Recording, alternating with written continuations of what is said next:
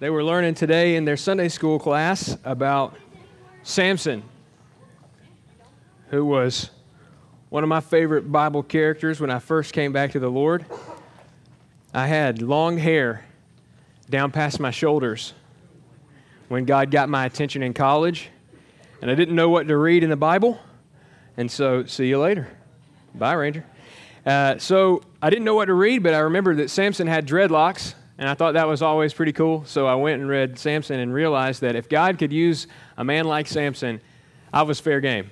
And so take that for what it's worth. It wasn't long after that, probably just a couple of months, that I made a trip to a Benedictine monastery in North Alabama. I had come back to Christ and was zealous for ministry, had responded to his call, and briefly flirted with the idea of becoming a monk. And it's true. And I can tell you the full story at another time, but I'm thankful that that did not work out. And I have a family now, and I get to be a Southern Baptist pastor to all you people. But I'd be lying to you if I didn't also admit that there are times when the monastic life still holds a certain appeal. Pulled up to the Benedictine monastery in Coleman and went up to a gardener and was trying to figure out where I was supposed to check in to find my room. And I literally tapped this guy on the shoulder and said, "Excuse me, sir, can you show me where my room is?" And he turned around, and it was one of the brothers. It was Brother Francis. And on the monastic timeline, things happen differently. They don't count the hours and minutes. They regulate their day by set times of prayer. There's no internet in the monastery, and so there's no social media to distract you. No news sites to doom scroll and read about the goings-on in the world. There's no radio playing monotonous tunes over and over and over, or talking heads who drown out what God might be trying to say to you. I mean, the monastic life is idyllic. Maybe your speed is not, cloistered monastery, and I only lasted one night, okay? I'll be honest. But maybe it's a compound in Idaho, or a cabin in the mountains, or a cabana on a beach. Don't you just wish sometimes you could detach from everything? Just get away from it all. Shut out the brokenness in the world. Find your place of escape. Just be you and God. That's, for me, the monastic ideal, and I don't know how well they maintain that day by day, but if it was possible to get into that, I think I would take it. I think as we go forward as a church, the church in the world, we're going to be tempted to retreat more and more. The Bible tells us that we are strangers and exiles on the earth. But from my vantage point, it seems like we're getting stranger. It seems like we are more out of step with culture than we have ever been.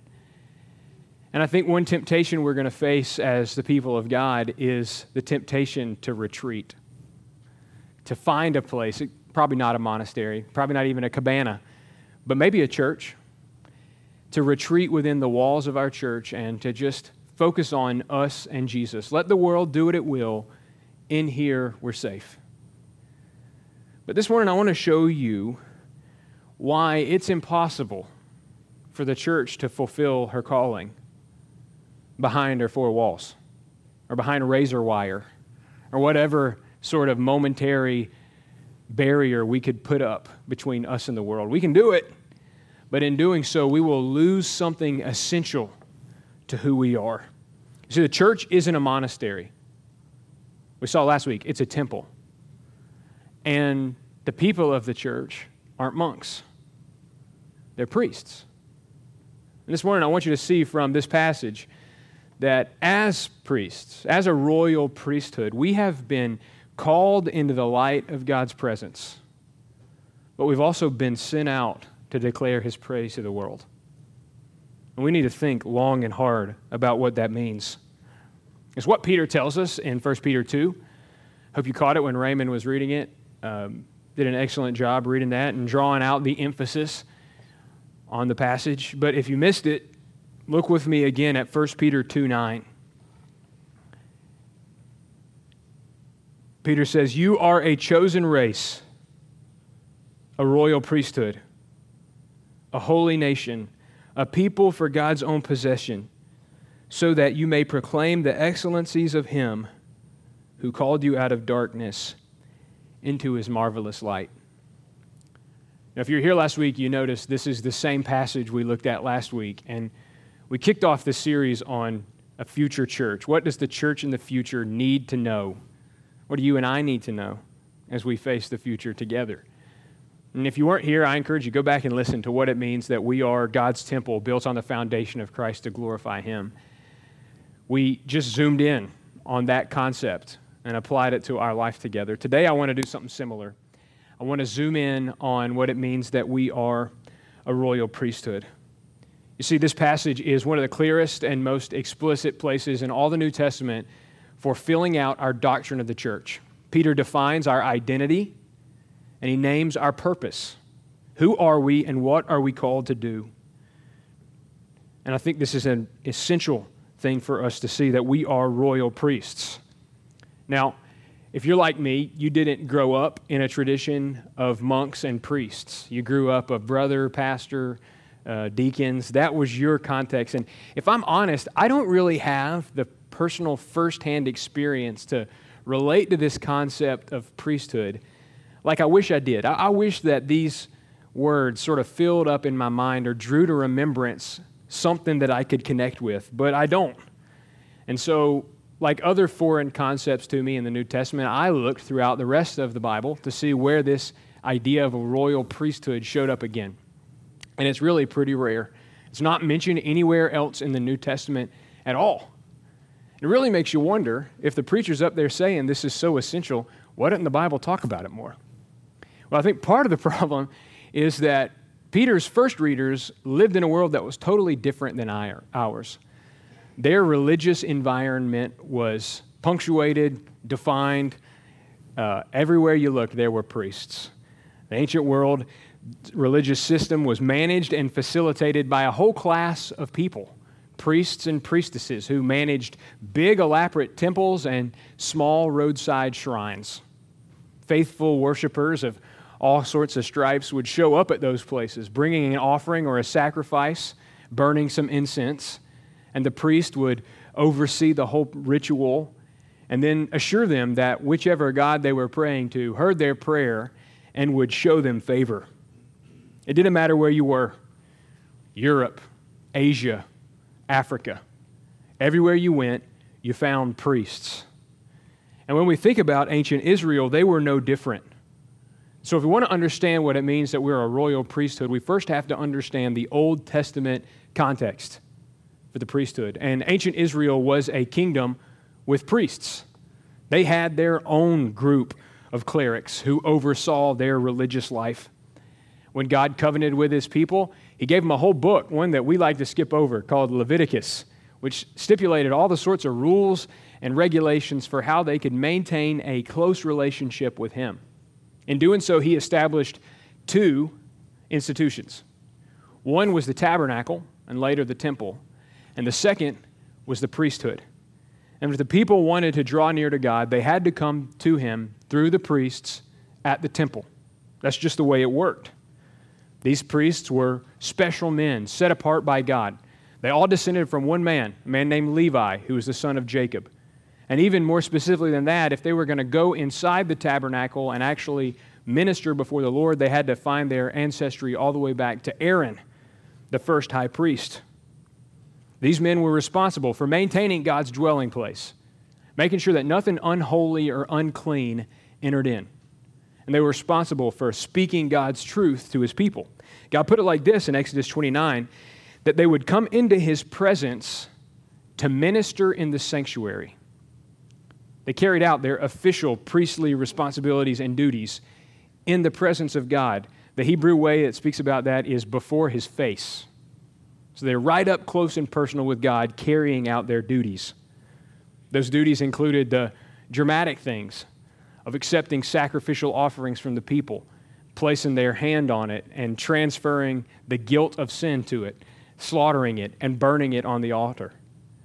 It also included things like burning daily incense in God's presence as a symbol of the prayers of His people, exchanging the weekly showbread that had to be changed out. And on one day of the year, the high priest would enter into the Holy of Holies and sprinkle God's throne on earth with the blood of a bull. They ministered in his presence. It's amazing. You go in there and dig into some of the stipulations for the things they wore. Bells on their tassels so that when they were behind the curtain and out of the sight of the people, they could be sure they were still there and walking around. They could hear the bells jingling. It's a dangerous thing they got to do, but what a privilege to enter the presence of God. When they came out from behind the curtain, they didn't come empty-handed, but they came to assure God's people of their forgiveness and of peace with Him, reconciliation, and blessing. God even gave them a special blessing to say, "The Lord bless you and keep you. The Lord make His face to shine upon you and be gracious to you. The Lord lift His countenance upon you and give you peace." In other words, the priests were mediators between God's people and God. They were the go-betweens, the bridge. If you wanted to meet with God, you had to go through the priests. And if you went through the process and did what God required, they could come back and tell you that your sins had been forgiven and God's blessing was upon you and your household. They had a kingdom with priests. But the Old Testament context goes beyond that, because they didn't just have priests, they were a kingdom of priests. That's what Peter says in 1 Peter 2:9, and he's quoting from Exodus chapter 19. You want to turn over there with me? I'm going to read 8 verses of it. They're beautiful. I mean, what's happened to this point in the story of God's relationship with His people is nothing short of miraculous and dramatic. He has released them from their slavery in Egypt through 10 plagues, and He's brought them out into the wilderness through the Red Sea to Mount Sinai. He's called Moses up to the top, and he's about to lay out all the stipulations for the covenant that's going to regulate their life together. It's the constitution for their nation. And so there Moses is before God, receiving the words that he's supposed to go and relay to the people. Moses tells us it happened like this. In the 3rd month after the sons of Israel had gone out of the land of Egypt, on that very day they came into the wilderness of Sinai. And when they set out from Rephidim, they came to the wilderness of Sinai and camped in the wilderness. And there Israel camped in front of the mountain. And Moses went up to God. And the Lord called out to him from the mountain, saying, "Thus shall you say to the house of Jacob and tell the sons of Israel, you yourselves have seen what I did to the Egyptians, and how I bore you on eagle's wings and brought you to myself.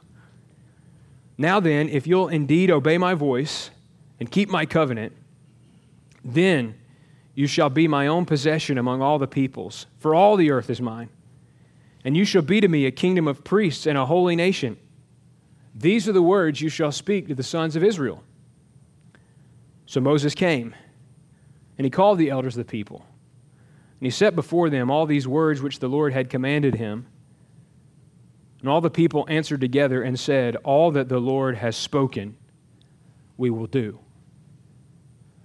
In this dialogue between God and the people, Him speaking, them responding, He defines their identity and purpose, who they are, what they're called to do. He says if they would obey, they would be His treasured possession.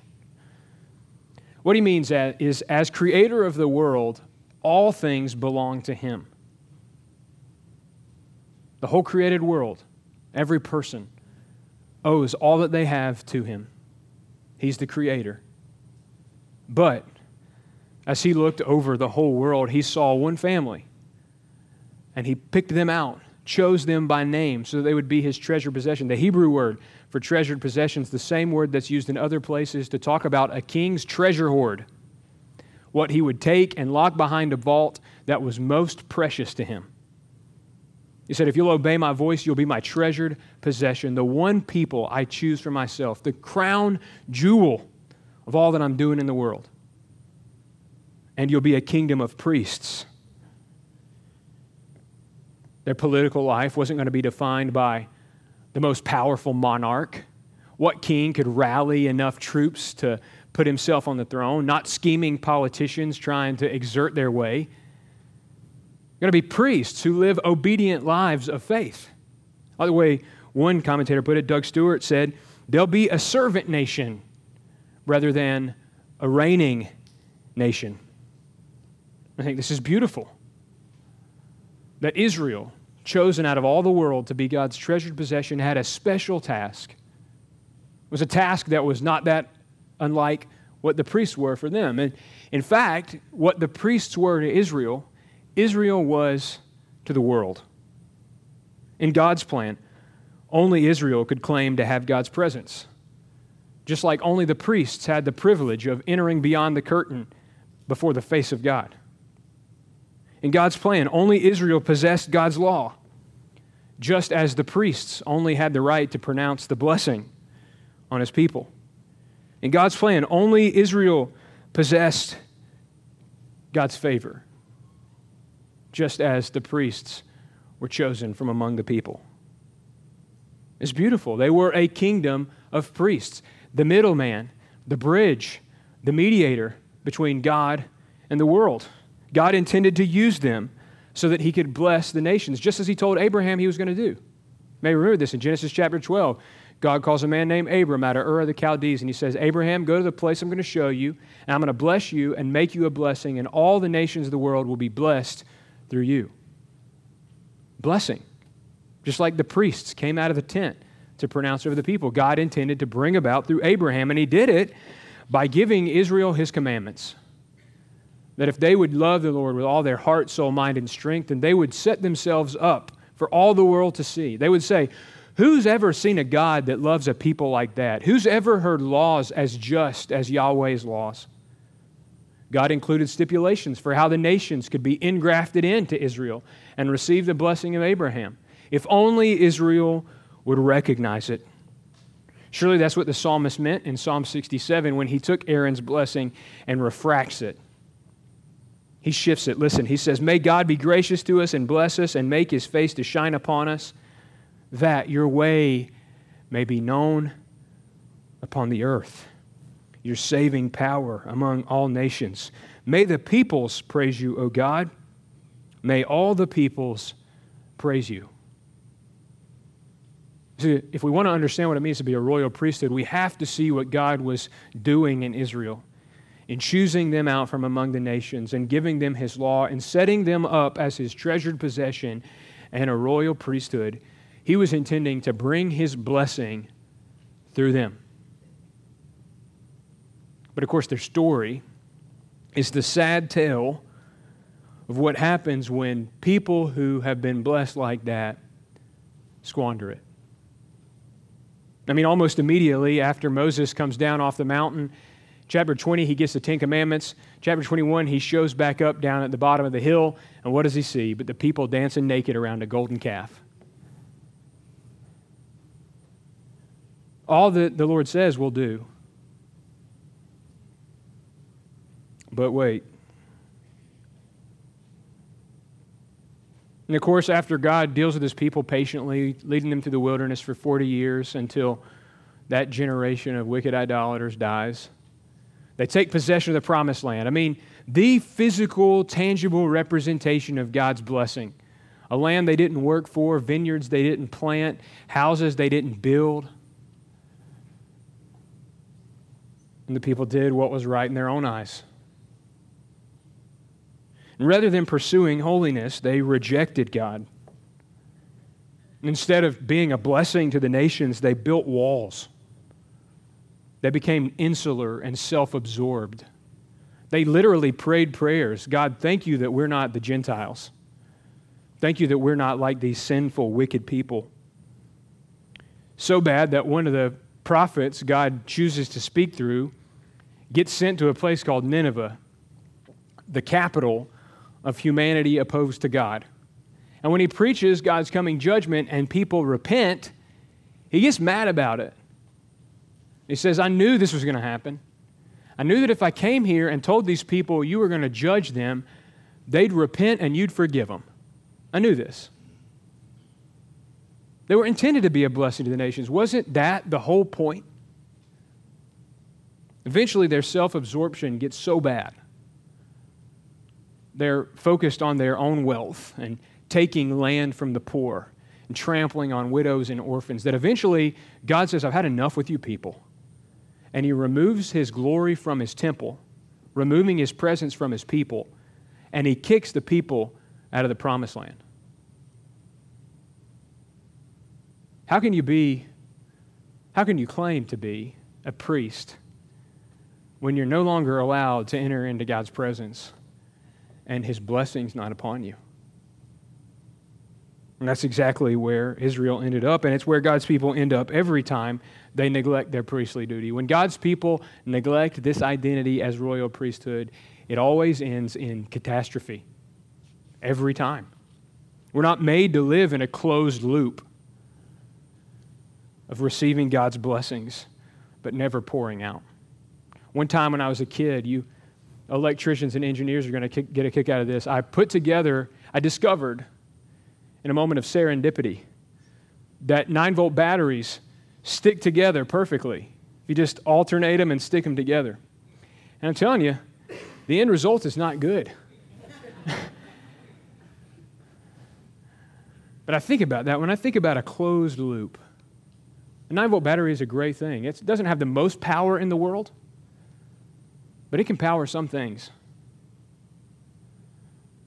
But when it's on a closed loop, it's explosive. Y'all, we have been given so much as the people of God. The nearness of his presence. Blessings that you can't even count. Every day brings new mercies. If you tried to write out all the things you're thankful for, you'd run out of paper. But we're not blessed to just sit and soak, but to serve. We're blessed to be a blessing. And Israel lost sight of that calling, and the result was devastating. But I love that the Bible continues. And even though Israel failed in their task of being a light to the nations and the mediators and bridge from God to the world, God didn't give up on his desire to bless the nations. And he didn't even give up on his plan to bless the world through the offspring of Abraham. If you look at the Old Testament context of the priesthood, you also have to move to the Christological context, the Jesus context. The Bible says that in the fullness of time, God sent forth his Son, born of a woman, to redeem those who were under the law. When Jesus came, he perfectly fulfilled Israel's calling in every way.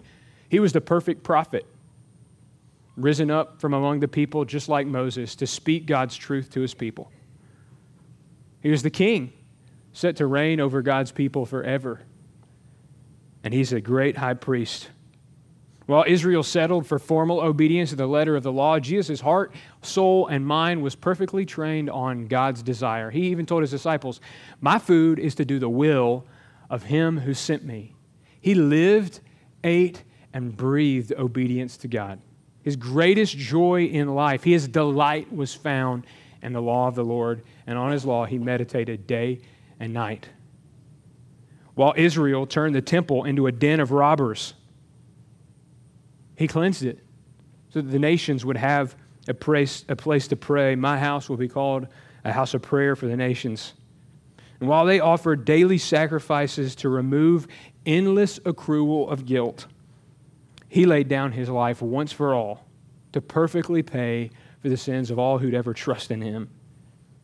Because of that, the New Testament is clear. What we saw in types and shadows in the Old Testament sacrificial system and priesthood finds its clear fulfillment in Christ. He is the great high priest who's passed through the heavens, or like Mike read for us in chapter 7 of the book of Hebrews, it was fitting for us to have such a high priest. Holy, innocent, undefiled, separated from sinners and exalted above the heavens, who doesn't need daily, like those high priests, to offer up sacrifices first for his own sins and then for the sins of his people, because he did once for all when he offered up himself. This is Jesus, the one who Paul says in 1 Timothy 2 is the one mediator between God and man, the man, Christ Jesus, who is the bridge, saying that no one can come to the Father except through me. He is the perfect high priest who enters into God's presence. Not the temple made with human hands, but the one set up by God, not to offer the bloods of goats and bulls, but to offer his own blood and to open a living way for us into the very presence of God. Because of that, those who by faith depend on his righteous life and are trusting completely in his sacrificial death have privileged access to the presence of God. The only way the author of Hebrews knows how to talk about it is confidence, boldness, to enter into God's presence like you belong there. That when Jesus died, the temple veil was torn in two and the separation between God and man was taken away. This morning we have to remember that our high priest who passed through the heavens has given us by his blood confidence to enter into the holy place in a way that no Levitical priest ever could. He came in with bells on him so that if he died, they'd know and they could go in and get him out.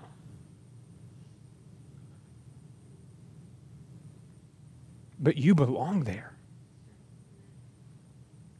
That you can draw near to God through him to receive mercy and grace in your time of need. That before the throne of God above, you have a strong and perfect plea, a great high priest whose name is love, whoever lives and pleads for me. You know, your name is graven in his hands. You know, your name's written on his heart. And you know that as long as he stands in heaven, nobody can tell you to get out. You have privileged access to God. When Satan tempts you to despair, tells you of your guilt within, look up there. See the one who made an end to all your sin.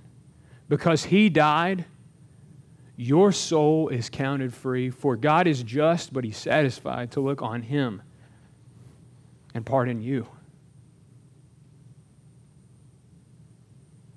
That's Jesus.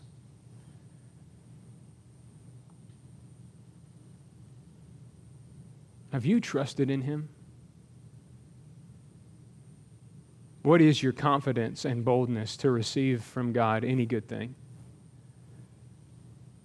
Is it the life you've lived? Is it things you've done? The family you were born into? None of that matters. In fact, if you want to be honest about it, it's a heap of rubbish. It's a manure pile.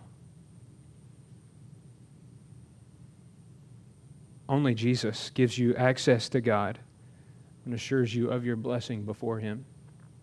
Today is the day that you should trust him. And if you've never done that, I would love to talk with you about it. There's anybody here would love to. Just find somebody and say, hey, that guy's going on up there about something I don't understand. Let us help you understand. And only once we see the Christological context of priesthood can we understand what it means that the church is a royal priesthood. And finally, then, we come to what Peter says in 1 Peter 2, verse 9. You are a royal priesthood. When he says that, you know his people are thinking all that we've just looked at together. He knew that that was a description that God had used of his people in the Old Testament. And they believed in all their heart that the sacrificial system carried on at the temple and by priests had been done away with because Christ had died once for all. They knew that if Peter was telling them that they were a royal priesthood, it was true. He knew it didn't matter how they traced their lineage, who was their great forefather. It didn't matter what they had done or who they had been before they came to know Christ.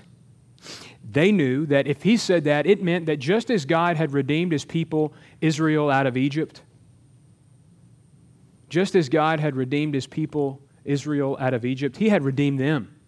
Only this time it wasn't through a Passover lamb, but it's through what Peter said back in chapter 1, that he had redeemed them from the futile way of life they inherited from their forefathers through the precious blood of Christ. And if they'd been called by God out of darkness and into his marvelous light, it must have been true. There was no denying it. They were a royal priesthood. They had privileged access to God and had been set apart by Him to bring His blessing to the world. That was not a question. The question was what they do about it. What would they do about it? You are this. So what? Would they abandon their task? Or would they proclaim the excellencies of Him who'd called them out of darkness and into His marvelous light? Would they get insular, self-centered, self-absorbed? Would they think about, oh, how great it is that God has blessed us, and just get together with potlucks and talking about all the good things they've done? Or would they let their light shine before men so they'd see their good works and they'd glorify the Father who's in heaven? Would they live as children of the light in a dark world? Would they live blameless and innocent lives without blemish in the midst of a crooked generation? Would they proclaim His excellencies despite the cost? Would they make disciples of all nations despite the cost?